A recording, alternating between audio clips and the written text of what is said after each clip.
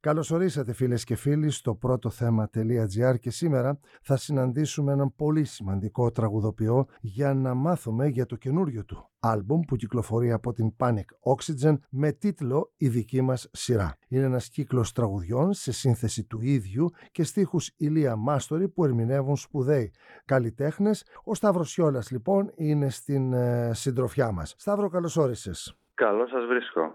Τι γίνεται, καλοτάξιδο να είναι το καινούριο άλμπουμ και θέλω να μας πεις... Πολύ, ευχαριστούμε. Πρώτα απ' όλα, εάν κυκλοφορεί σε ψηφιακή μόνο μορφή ή και σε σταθερή... Όχι, σε φυσικό προϊόν. Σε ψηφιακή μόνο μορφή. Σε ψηφιακή. Όχι σε φυσικό προϊόν δηλαδή. Ναι. Λοιπόν, ωραία. Θέλω να μάθουμε περισσότερα για αυτό τον δίσκο, πώς προέκυψε και όλα αυτά. Προέκυψε σαν πρόταση από τον στιχουργό, τον Ηλία τον Μάστορη. Μάλιστα.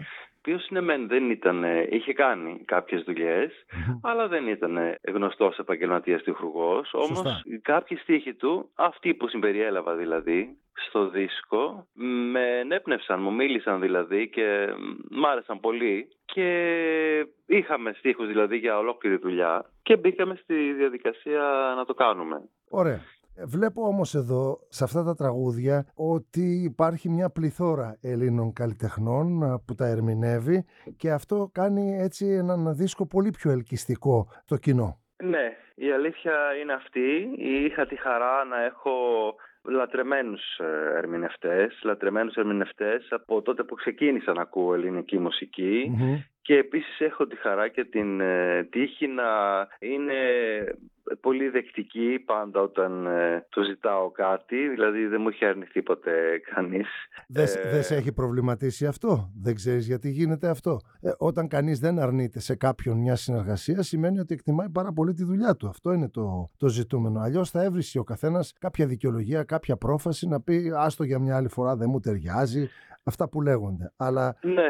Ξέρω ότι τουλάχιστον οι 8 από αυτούς τους καλλιτέχνες που βλέπω εδώ και τους γνωρίζω προσωπικά αγαπούν πάρα πολύ τη δουλειά σου. Προφανώς και εγώ γι' αυτό νιώθω ευγνώμων και τυχερός και το λέω αυτό. Και έτσι λοιπόν προέκυψε αυτός ο δίσκος, ολοκληρώθηκε δηλαδή με τις φωνές των, να πούμε Βεβαίως πρέπει να τα πούμε. Τους ερμηνευτές λοιπόν είναι η Ελευθερία Αρβανιτάκη, η Ελένη Τσαλιγοπούλου, η Μελίνα Ασλανίδου, οι Εροφίλοι, ο Γιάννης Κότσιρας, εγώ φυσικά τραγουδάω και εγώ ένα τραγούδι, η Γιώτα Νέγκα, η Μελίνα Κανά, ο Γιώργος Στρατάκης. Μάλιστα. Νομίζω τους είπα όλους. Τους είπες όλους, γιατί έχω το χαρτί μπροστά μου και τα επιβεβαίωνα. Λοιπόν, αυτή να υποθέσει κανείς, τουλάχιστον για την Ελευθερία, την Ελένη Τσαλιγοπούλου, τη Μελίνα Κανά, τον Γιάννη Κότσιρα, ότι ήταν οι αγαπημένοι σου καλλιτέχνες και στα πρώτα βήματα της σταδιοδρομίας σου, γιατί με τους άλλους σχεδόν...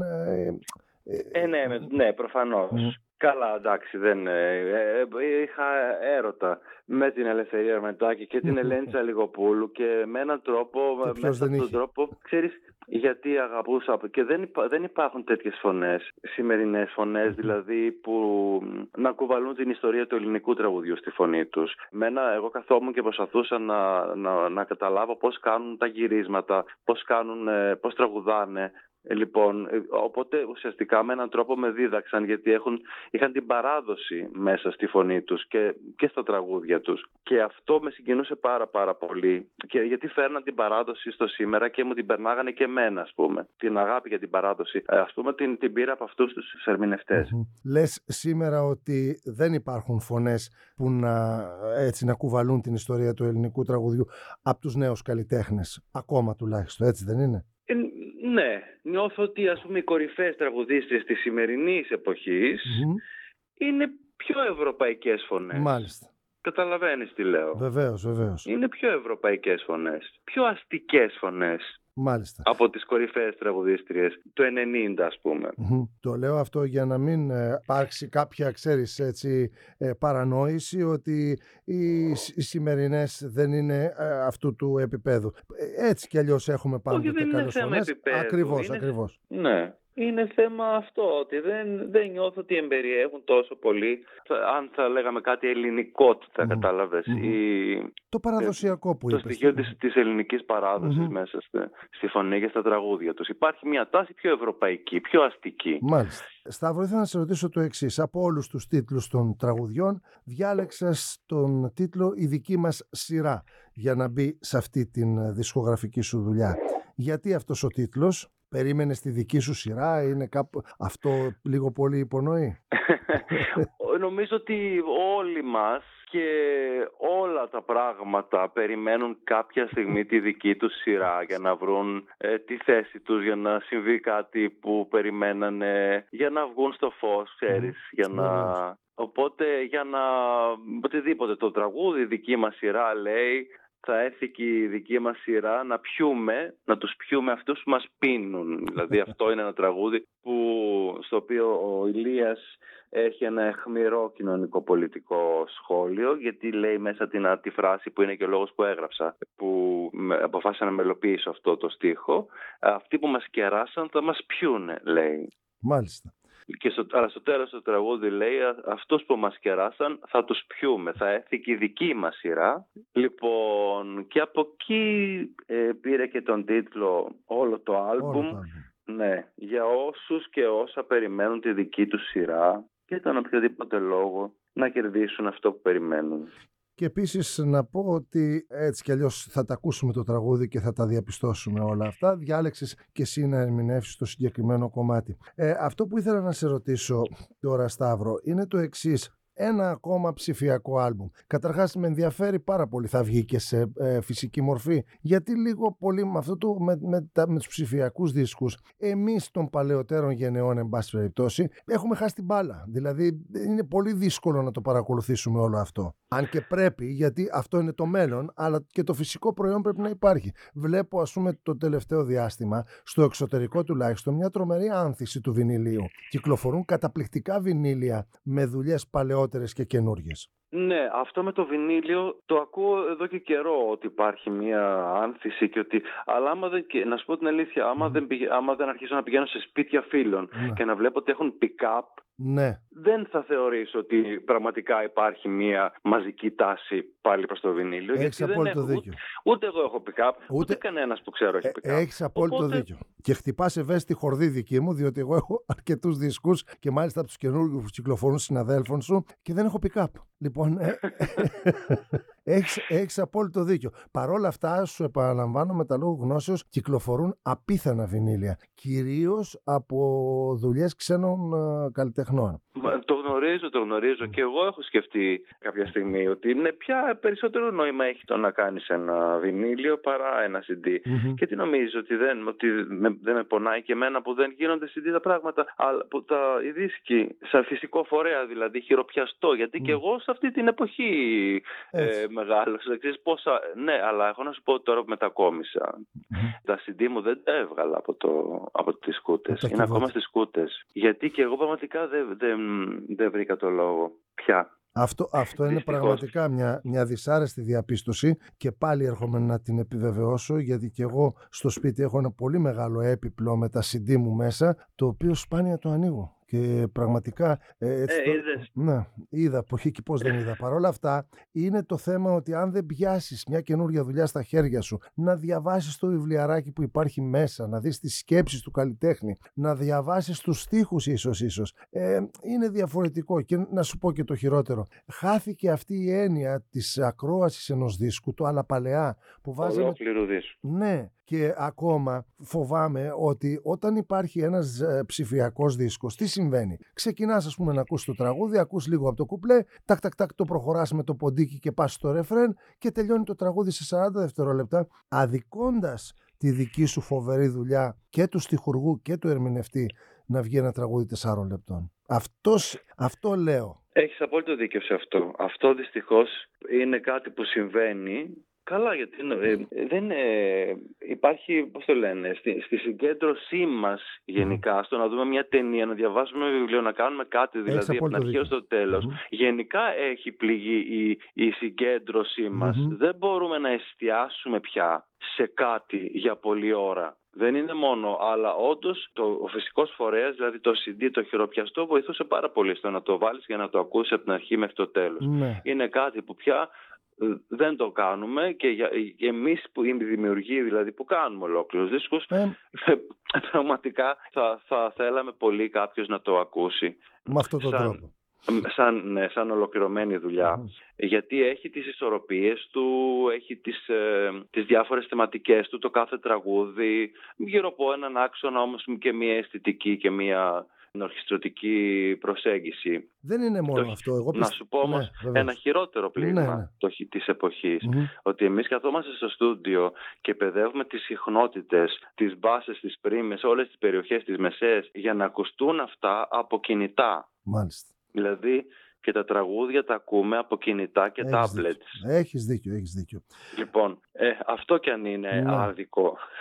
Είναι πολύ άδικο. Για έναν ήχο που τον παιδεύουμε και τον προσέχουμε τόσο πολύ. Να σου πω και κάτι άλλο που επίσης είναι άδικο. Εδώ έχουμε μια δουλειά εξαιρετική τη δική σου.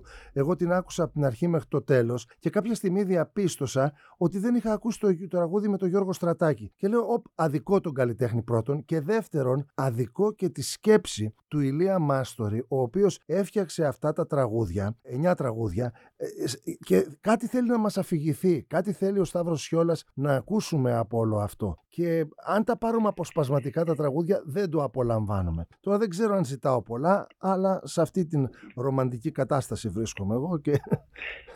όχι, και εγώ μαζί σου είμαι και λέμε αυτό που θα θέλαμε να συμβεί και που προτείνουμε στον κόσμο που μας ακούει να το ακούσει έτσι. Από την άλλη ο καθένας ας πάρει ό,τι του αρέσει και ό,τι του κάνει. Σωστό. Λοιπόν, θα ήθελα να σε ρωτήσω το εξής πριν κλείσουμε και ακούσουμε και το τραγούδι. Να επαναλάβω ότι ο δίσκος έχει τίτλο «Η Δική Μας Σειρά» και κυκλοφορεί από την Panik Oxygen. Πώς σκέφτεσαι να επικοινωνήσεις αυτή τη δουλειά? Μαθαίνω ότι θα έχεις κοινές εμφανίσεις με την Κορίνα Λεγάκη και διόρθωσέ με αν κάνω λάθος. Εκεί θα επικοινωνηθεί ο δίσκος αυτός? Θα ακουστούν τα τραγούδια? Όχι όλα τα τραγούδια, δεν είναι παρουσίαση. Προφανώς θα πω κάποια τραγούδια, αλλά θα είναι μια πάρα πολύ ωραία παράσταση και θα γίνει στο Άλσο στις 5 του Δεκεμβρίου και ξεκινώντας από 7 Δεκέμβρη. Μάλιστα. Λοιπόν, και θα είμαι εκεί. Μαζί με την Κορίνα Λεγάκη. Μάλιστα, η οποία και αυτή έχει το δικό της καινούριο άλμπουμ. Στο οποίο έχω 2 δικά μου τραγούδια και αυτό είναι και η αφορμή της συνύπαρξής μας. Μάλιστα. Και εκ των οποίων το ένα είναι του Ηλία Μάστορη. Μάλιστα. Και όταν κάναμε το δικό μας podcast με την Κορίνα Λεγάκη, είπαμε για αυτή τη συνεργασία, την δική σου συμμετοχή και ακούσαμε ένα από αυτά τα τραγούδια. Όπως θα ακούσουμε και τώρα, όπως είπαμε, το τραγούδι με τίτλο «Η Δική Μας Σειρά» που εσύ ερμηνεύεις, και θα ήθελα να σε ευχαριστήσω θερμά, Σταύρο, και για το καινούριο σου άλμπουμ, το οποίο είναι πραγματικά εξαιρετικό, αλλά και για αυτή την πολύ σύντομη συνομιλία. Εγώ σε ευχαριστώ για την κουβέντα και τη φιλοξενία. Να είσαι καλά. Να είσαι καλά και εσύ. Γεια. Από βρόχο και μέρα μεσημέρι, τον ίσκιο μου πατάω με μανία. Ο τόπος μου σβησμένο καλοκαίρι, αδέσποτος γυρίζω στα στενά. Απόκληρες οι ώρες μεθυσμένες, το οποίο σαν να βγήκε από ταινία. Οι σκέψεις στο μοντάζ είναι κομμένες, ο λύκος δε χορταίνει και πεινά. Τα θαύματα αργήσανε να έρθουνε, οι Άγιοι κοιμήθηκαν βαριά.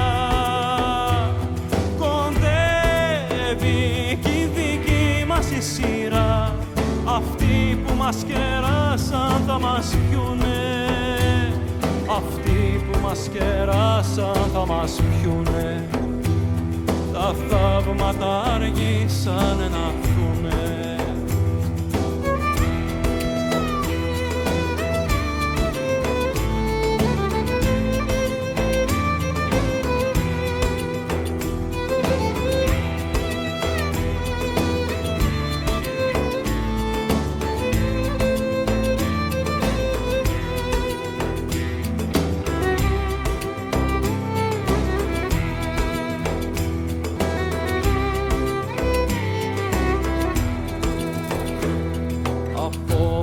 και στη δουλειά νυχτώνει.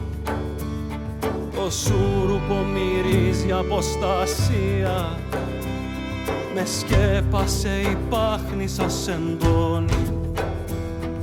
Τρίτα γενέθλια κύμα ακόμα εδώ, ακούραστος ο χρόνος ταξιδεύει.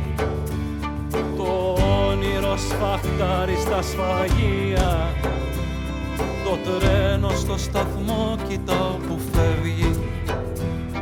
Οι λύπες φορτωμένες στο σειρμό, τα θαύματα αργήσανε να έρθουνε. Οι Άγιοι κοιμήθηκαν βαριά, κοντεύει κι η δική μας η σειρά.